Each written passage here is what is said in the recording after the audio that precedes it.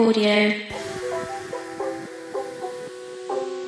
You're listening to Crack Magazine from Top Boy Live, a day of talks and workshops supporting the next generation of British talent in film, TV, music and beyond.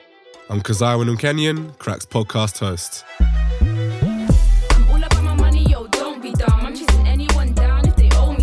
To celebrate our issue 129 cover story and the new season 2 of the show on Netflix, we recorded some highlights from the day.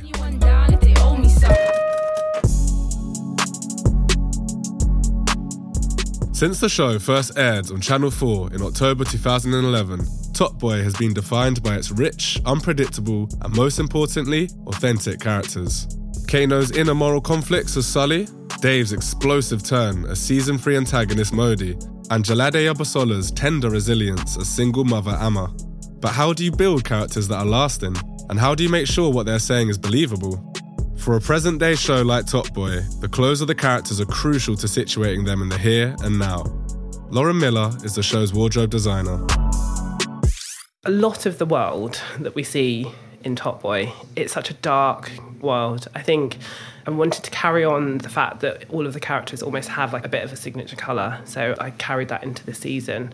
And I think the kind of family elements where we see Pat and we see all of the like community, that was about it being warm and like really soft textures and, you know, like knitted jumpers where you want it to feel like warm and cosy and friendly. But I think when you kind of go to the other world of like the gangs, it's like a lot harder. It's like a much harder exterior. It's a lot darker. I think it was important, and I chatted to Brady about this quite a lot at the beginning, just bringing that juxtaposition between the two worlds was really important in this season. For something like Top Boy, again, because it's in existence before, you are looking at how the characters are built.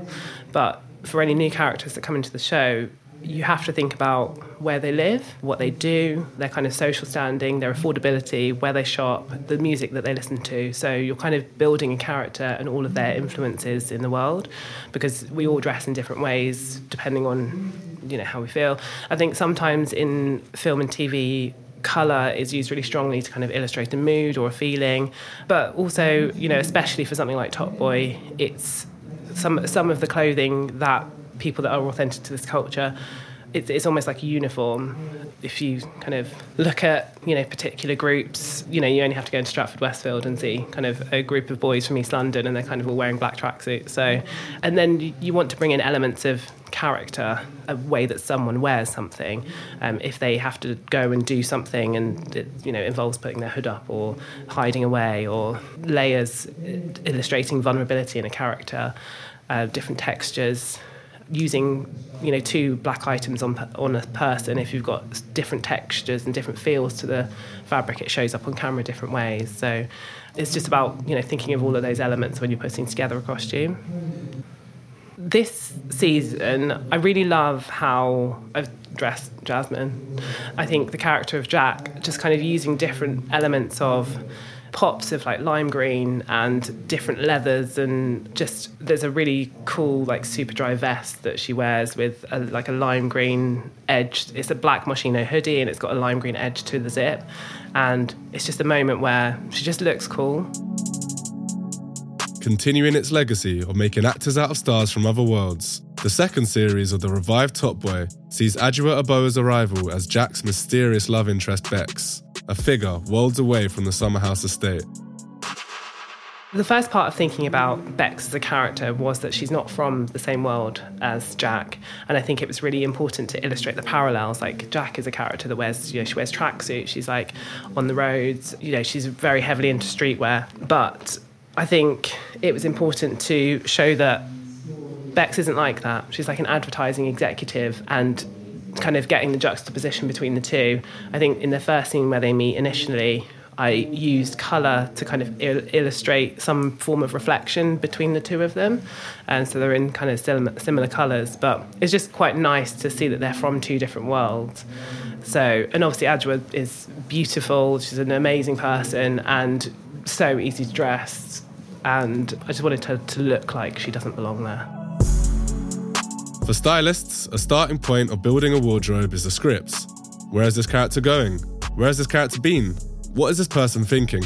All of these granular details are key to progressing a story and building connection between an audience and subjects. Tyrone Rashad is a scriptwriter for Top Boy. Starting out as a fan of the show, he's now responsible for giving the dialogue its signature authenticity after being personally brought on board by the show's creator, Ronan Bennett.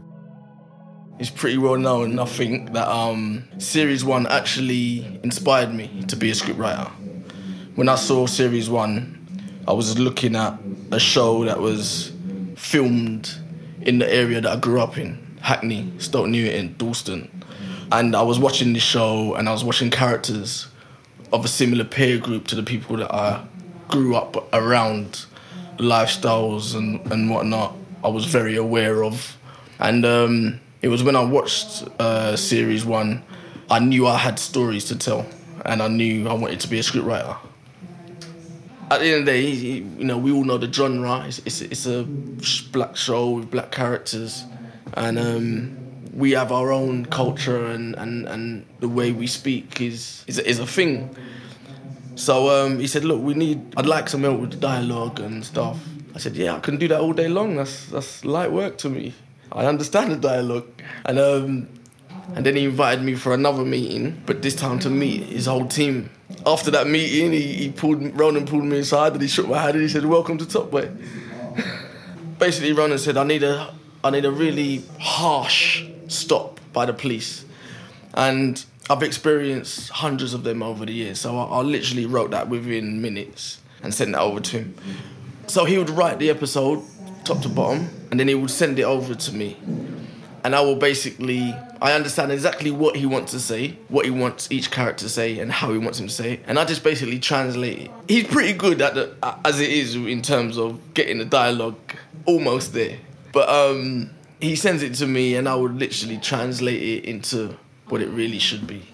The way the writer's room is set up, it's Ronan, lead writer, and then we've got another great writer called Daniel West for this particular series, and myself, as well as our story consultant Jerry Jackson, who kind of regales us with incredible stories about things going on in Hackney. He's a known figure in Hackney and he has a lot of tales and stories to tell us. Fully real stories, 100% real life stories, as miserable as they are, but they're fascinating. You know, we sit down around the table and we just pick ideas. Ronan has a path that he wants, a direction that he wants to take of the episodes. And we kind of understand the direction he wants to go in, what he'd like to happen to this character, what he'd like to happen to that character, how we're introducing this new one, this other character's leaving or whatever. We kind of fill in the blanks as writers. We've got beats, story beats of what happens first 10 minutes, first 20 minutes, half hour. And then we fill in the blanks and we bring our own ideas and whatnot to the table.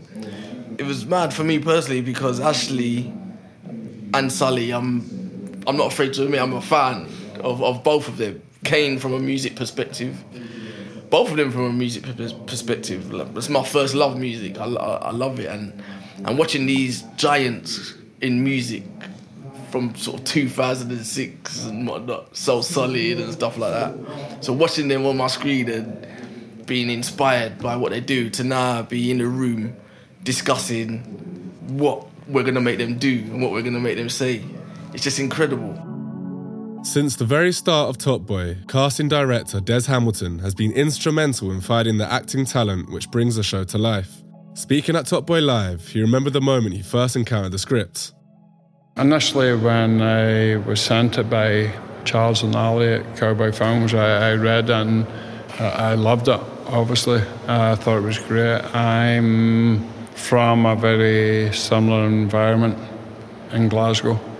It wasn't a job to me, I felt it was a responsibility, and that's the way we've approached it as I work alongside some great people that have really contributed a great deal to the process. My colleagues, we're all aware of what's needed on every part to maintain that authenticity throughout. And no way not to dilute the genius of Ronan Bennett's writing or the superb directors we've been fortunate to have, from Anil Correa, Jan de Mange, Nia da Costa, last time out, Miriam, Kobe, all of them. There's been a lot of major contributing factors, you know. Charles and Ali have been very supportive of everything that Ronan puts down there, but then I think bringing those kind of actors that have that experience has helped to elevate it further. And nobody's precious on Top Boy. It's been a joy. Everybody, we're all going in the same direction. We all want to make the best show. And I remember there was some line that Kano was struggling with or whatever, and he said, I would say this, and everybody was like, yeah, fucking say it the way you would say it. And Kano went in and he brought his own vocabulary, his own vernacular to it, and it works. You know, I'm like, what the fuck do I know about how a kid speaks in East London? The line was, light him up. They were talking about shoot him. I'm of the Goodfellas generation. Probably if it was down to me, it would have been a guy shouting, whack him. Using Glaswegian, fucking attack him. With everything you've got. Coming from rap and grime, where there is for me, the backbone of it is storytelling.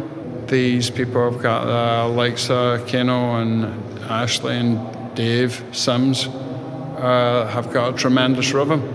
You know, they tap into that rhythm and then they really own it, take hold of it and then play with it. And that helps everybody around them. And I'm sure they would say the same of the actors, and I'm sure the actors would say the same of a street cast.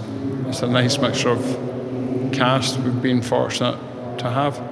And as well, Sims's recall was phenomenal. I'll never forget that. She'd never been to an audition, never acted, and she came in and she was like fucking, do you know, if Meryl Streep had have been in her room, she would have been chatting to Sims afterwards looking for some acting tips. It was fucking outstanding. As well as rerouting the careers of musicians like Kano, Sims and Dave, Top Boy has been a springboard for some of Britain's most exciting talents, namely Letitia Wright and Michaela Cole. Des remembers being in the room for those electric introductions. From the first series, Letitia Wright, I didn't know she was an actress, and she was coming in. I just thought she was superb, and I remember we had some other great people up for that role. I think I used to go home at night and pray that Jan and the production would choose Letitia. That's a standout moment for me, and I remember Jan became my friend during the process. And we were having a bite to eat one day, and he said, oh yeah, I'm going to cast Letitia. And I wanted to fuck off to the toilet and have a cry. I was like so happy, and I was trying to stay cool, saying, yeah, it's a good choice, it's a really good choice, mate, you know, in some nice restaurant nearby the casting office. I think they could have did without me sitting there fucking punching the air and screaming and machine gun Glaswegian. Michaela as well I remember her coming in and what an energy, what a force. You could see then this was a really special talent. Yeah, they're part of the fabric that is Top Boy today, even though it's over 10 years ago now. Once the actors are found, the words are written, and the wardrobe is refined, characters are complete when the actors step into their shoes and shoot. For BAFTA-winning Londoner Michael Ward, taking on the role of Jamie changed the course of his career, and returning to perform the character is now a deeply personal experience. For me, returning to Jamie was I was excited. I remember the first day I went in to kind of do rehearsals with the director, Brady, I started crying. I'm like quite an emotional person, but I was just like, my life changed so much because of this person, Jamie. You get what I'm trying to say? Like, even though he's a fictional character, he's very much based on truths and stuff that happens in real life. But either way, me being Jamie, I owe him so much because he has literally changed my life forever. So like, those were the thoughts that was going through my head when I first came back. And yeah, I was just excited to kind of do him justice. I wanted to do right by him and make sure I tell his story in the best way that I can. I just like that he's just got so many different sides to him. I know most people are like that, but you never really get to see that, especially from black people come from my demographic background. You get what I'm trying to say? The stories were either like the little side character or a best friend of a character that just dies very early on, or black people always the first to die as well in something. Do you know what I'm trying to say? Wherever they're, you know what I'm saying? Or we're just a minority in the cast. This is very much a black cast. Do you get what I'm trying to say? So yeah, I kind of just love the fact that he's a black character that has so many different sides to him that you get to see all of those sides. That's what excited me about season 1. This season was less so, because, you know, it's all about kind of that rebuilding with his brothers and stuff like that, which not becomes one tone, but, you know, it's finding the different tones within that space. Whereas before you had him with the brothers and then with the gang and then with Lizzie, and then trying to work all of these things out and kind of just seeing him in loads of different situations and stuff. But yeah, I feel like he's just so different now, and I feel like with someone like Jamie as well, you get young people that love him, older people that love him, females love him, and boys love him. So it's a great position, it's a great character to play. There's a moment where I'm speaking to my little brother about family and stuff like that, and it's just kind of like, you know, we got to be there for our people. And that just, I relate to that so much now, because, you know, I feel like we're in a culture where we don't really give people their flowers while they're here. We give it to them when they're gone. And I've never really been like that. I've always just kind of like, if I rate someone's work, I'll tell them, because the worst they can do is just not react how I want them to react, or, do you know what I'm trying to say? But at the end of the day, like, if they've had an impact on me, on my mood, at any point of my life, it's something special. Do you get what I'm trying to say? So that's good. But yeah, I think it's just literally that. Just got to be there for your people. And also as well, you never know what your people are going through, man. And it's good to check up on them. Read our cover story with Kano, Ashley Walters, Little Sims and Michael Wards at crackmagazine.net. Subscribe to Crack Audio Stories wherever you get your podcasts.